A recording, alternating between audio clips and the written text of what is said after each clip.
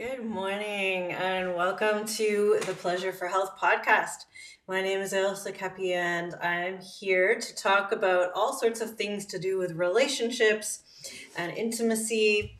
And today I thought we would touch on a topic around pleasure, but also power. So a couple of P words here.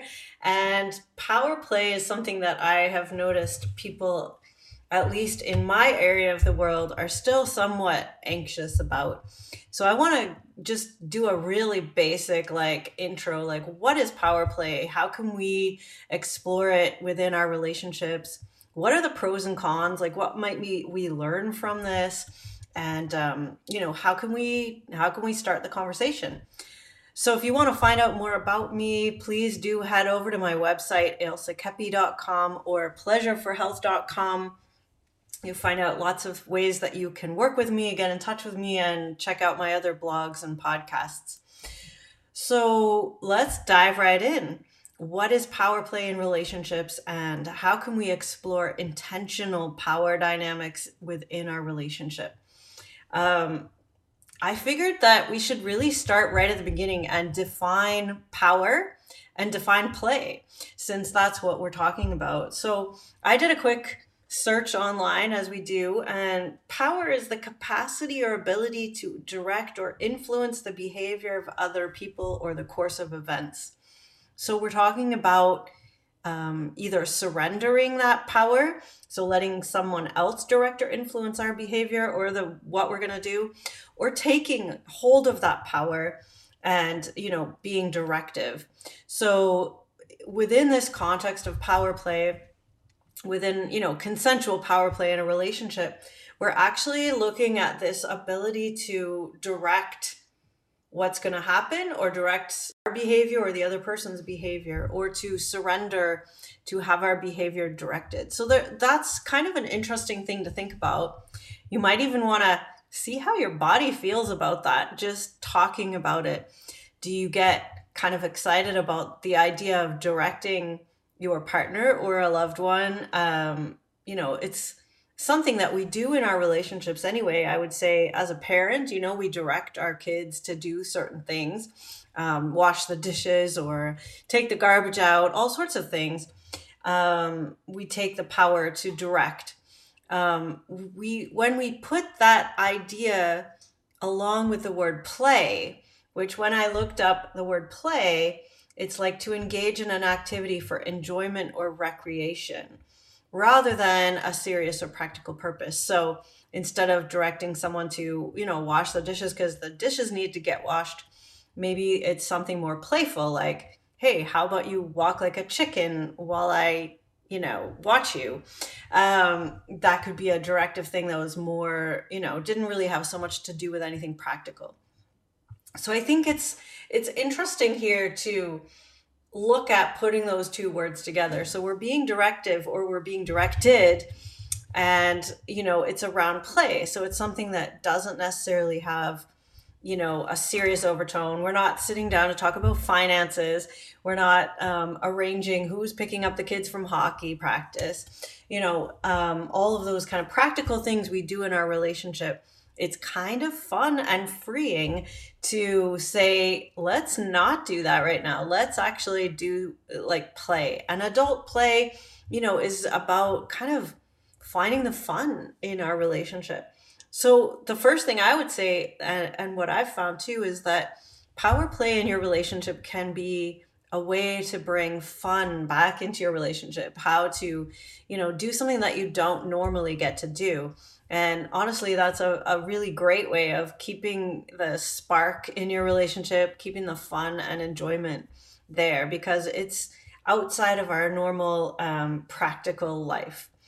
So now that we've defined power and play, when we put it together, I think that one of the main things that comes up when we talk about putting power play or exploring power play in our intimate relationships is, of course, communication. This comes up a lot.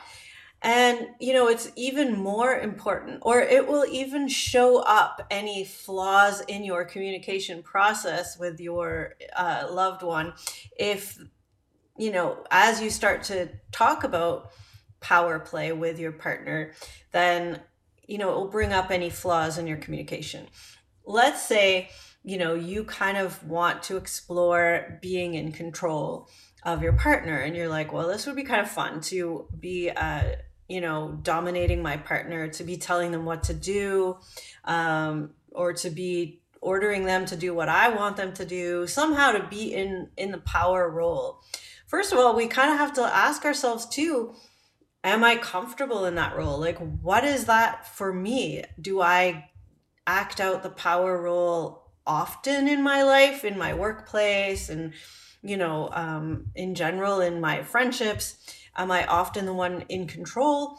Or am I feeling powerless in some of the other areas in my life, and I really want to have a place where I can actually exert control? And it might be as a play, it might be for fun.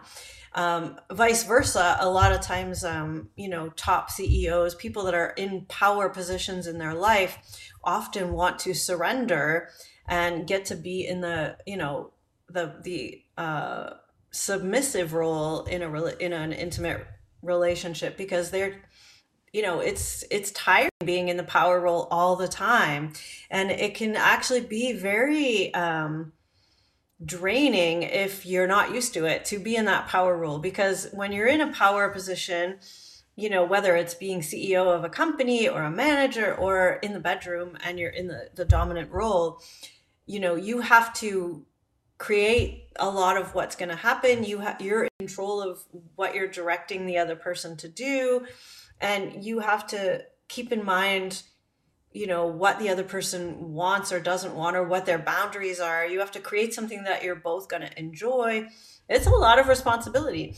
And if you're head of a company, you're doing that all the time. You're trying to keep all your employees happy. You're trying to, keep all the company running. You've got to keep a lot of things on the go. So for those types of people that are in power in their lives, they may want to submit and be submissive in their personal relationship, and just let go and be like, you decide what we're going to do now. I just want to follow orders. I want to have fun. I want to play with you, but I don't want to have to control and be thinking about all the things. So there's one benefit there, is that we sometimes can explore the opposite of what we might do in our everyday lives. So if you find that you're typically kind of submissive, you go to work, you do what you're told, maybe it's kind of fun to think about, I want to be in control here. I don't want to order someone else around, or I want to decide what's going to happen here. So first of all, figuring out the communication pieces, figuring out, what role you feel confident and happy to step into. You might enjoy both of those roles. It's probably difficult to go back and forth too quickly. It's helpful to kind of step into one role and agree to stay in those roles at least for a set amount of time, and then renegotiate, perhaps changing roles. It can be difficult to go back and forth, because we just end up falling into our old relationship patterns, or our habitual relationship patterns, which might be counterproductive to the fun of the play part of it. So first of all, to communicate, we want to think about, what role we want to play. What is our fantasy? What is our idea of what we would like to happen? How can we talk about this with our partner? And talking about it is an extremely important part of power play in relationships. If you want it to work out well, you have to be willing to talk about it. To negotiate what's happening. What are your boundaries? Where do you, what are you comfortable with? How long are we going to play for? What props do you need? What do you want me to be aware of? Like, all of these things need to be talked about, so that you can actually create a pleasurable and fun scene. And it becomes a little bit of play, role playing sometimes, or, stepping into a role that you may not necessarily always do. So you have to be willing to go there, and you have to be willing to acknowledge what it is you want to happen, and to be clear about that. And so finding out what you want, sometimes this can be a a solo practice on your own, a journaling thing, just a getting in touch with your own self. What is it that I want to experience in this, container? Maybe you set aside an hour, to play with your partner, and you're like, okay, this is going to be an hour long. What do I want to happen in this hour? Ideally, how does this progress? What are how are we going to set this whole scene up? And then we have to actually be able to say that to our partner. And I actually use a prop sometimes with clients. I'll have them write out what it is that their ideal interaction would go like this particular time. And then I get their partner to also fill that out as well separately. So you write down what you would like, and then we exchange those ideals and we talk about it. Where are the crossing over points? Okay, I'd like to be in control and, see you do X, Y, and Z. And you would like to surrender and have me do X, Y, and Z to you. Great. Now we have an overlap. Now we can kind of create a scene where we're both getting something of what we want. So we have to create, know what we want and be able to talk about it. And then make sure that we understand each other. So if somebody says, I don't like this particular action, please don't do this. We have to make sure we understand where their boundaries are and that we respect their boundaries. So, this brings up a really important point, is that this kind of power play requires a lot of trust and love in a relationship. So it's not something that would be that easy to engage in with just anybody, or a one night stand, or even a new relationship. This might be tricky to negotiate unless you are really good at communicating and you already know what you like and don't like, and you're sure that your partner does too. So when one person is experienced in this type of power play and in communicating and the other one isn't, that's already a power dynamic there. So one person is experienced and one person is not. We need to actually have how can we negotiate so that you have a chance to explore as a beginner, right? So if you're playing with someone more experienced, you don't want to be feeling ashamed that you don't know anything, and therefore you don't say what you really need and want. So it's a whole dynamic here that we need to work on. So we figure out what we're comfortable with, and we trust the person to listen to us. We love this person. We want to make the scene good for both of us, for anybody who's involved. This is not about abuse. This is not about somebody deciding, I want this and this and this to happen and I don't care what you want. It's actually not about that at all. This is about play. We want this to be fun and pleasurable for everyone. So let's talk about and decide how we can make that happen. And, it really doesn't have to include very much, fancy props or toys or costumes or anything. I mean, a lot of people say, oh, power play, it's going to be, we have to buy all this furniture or equipment or whatever. It actually doesn't require much of that at all. In fact, very subtle things can be infused with the power dynamic that you want to explore and that you may not necessarily explore. One of my teachers actually said, and I think this is a great idea, I do this as well, is to talk about making your partner a cup of tea can be the entire scene. And that may not sound very sexy or romantic, but it's a good way to start because, first of all, if you are in the power role, can you ask clearly for what you want? And I'll give you an example with the tea. It would be something like, I want a cup of tea in my favorite red mug with the hot water poured up to 1 centimeter from the top. And then I want a little dash of cream put in it. I'd like it on a saucer and I'd like it brought to me with a spoon so I can stir it when you get here. That's a really specific ask. This is how I want it. And whether it's a cup of tea or whether it's something much more intimate, the method of asking is the same. We want to be able to ask really clearly for what we want. And then it's interesting for your partner, for the other person to listen, to really have to listen to that command and see if they can please you, see if they can, do that the way that you asked. And if you find yourself rebelling and it doesn't matter, you should just be happy with whatever cup I brought it. I took the blue mug because that's the red one was dirty or whatever. This is not really listening to your partner. So even just to ask for a simple cup of tea and to be in that role of asking, you ask clearly as a command, not, well, could you make me a cup of tea? And you know how I like it. And then when they bring the wrong cup, if you're like, oh, well, I suppose it's good enough. That's not what a person who's in the dominant role would necessarily do. They'd be like, this is not what I asked for. Could you please go and put it in the right cup and then bring it back, right? So this could be a whole dynamic that you explore, and really being clear and being nice and kind. You don't have to be mean, but you could be like, that's not, this is not the cup I asked for. I would really like it in the blue cup. Could you please go back and change that for me?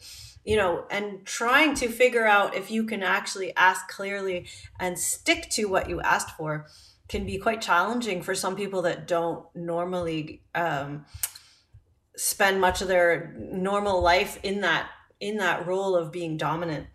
And so, this is interesting to bring up, and maybe your partner really hates doing what they're being asked to do. So they're kind of bratty, right? We call it in kink being a brat, potentially, and they kind of act out. They don't want to do what you said. And then, you can decide how you deal with that. Do they get punished? Do you continue the scene, or do you play, or do you ask them to do it again, or, all of those things. And if somebody actively refuses to do what you're asking, you might have to say, hang on a second, let's pause the scene here. And what is the issue? Why are you not able to do what I'm asking? Perhaps your partner realizes that they have a problem with authority, and it may bring up something for them to look at. They don't like being told what to do. And that's perfectly fine, but then don't agree to do a power play in the submissive role. You hate being told what to do, right? So if you're not able to step into that role, and maybe it's a role that you would like to be able to step into, but it's difficult for you. And sometimes either role can be hard. So, you may want to enlist the help of a professional, whether it's a psychologist or whether it's a sexological body worker or a surrogate partner or a sex coach. There's lots of ways that you might find someone that could help you to become able to step into either of those roles that may not be the norm for you. And some people are just always really good at one role and cannot be in the other role. And that's also okay. I think this is about knowing ourselves, knowing our partner, and how we can play together. So those are some, those really subtle things can, a simple command like that can be the whole scene. A tone of voice, a way that you look at your partner. You just have to think about all relationships we have, and you can start seeing the power dynamics happening all the time. It's not like we are normally not involved in power play, and then all of a sudden in the bedroom we want to decide to do power plays. We're in power plays all the time. All of our relationships have these power dynamics inherently involved. Very rarely are we in a neutral, enlightened kind of state where we're both sitting down and we have a very kind of neutral, enlightened conversation. I've very rarely seen that. There's almost always power plays involved. And there's nothing wrong with that. It's kind of brings the spark. So sometimes when people talk about, oh, I didn't feel something with this person, I didn't feel the electricity, I didn't feel the energy, flirting, it's all power plays in a certain way that we've agreed to do. So use that to your advantage with your partner to explore and look at, things about yourself that you may not have known, or things about your partner that you may not have known. Are you willing to open up and explore? And so that's what play brings to our relationships, is we can get out of our serious habitual stuff and we can actually try something new. So if that gives you some exciting things to think about going into 2023, maybe you want to try it out. I also highly recommend that if you struggle with any of these concepts, that you perhaps look into working with a counselor or psychologist just to look at what is coming up for you when you engage in this type of power play. Were you overcome in your own power, growing up, such that it's really hard for you to step into that submissive role? It's hard for you to be in the power role, in the up power position, because somehow you feel that that's wrong or a horrible place to be, or makes you the bad guy. These are some of the deeper things that can come up with this kind of play.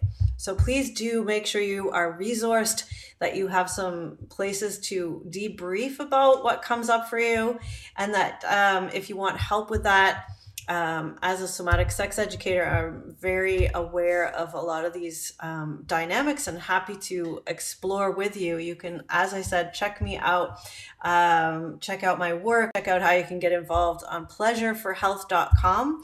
Again, that's www.pleasureforhealth, all small letters, .com. And I would love to be able to guide you more into some of this.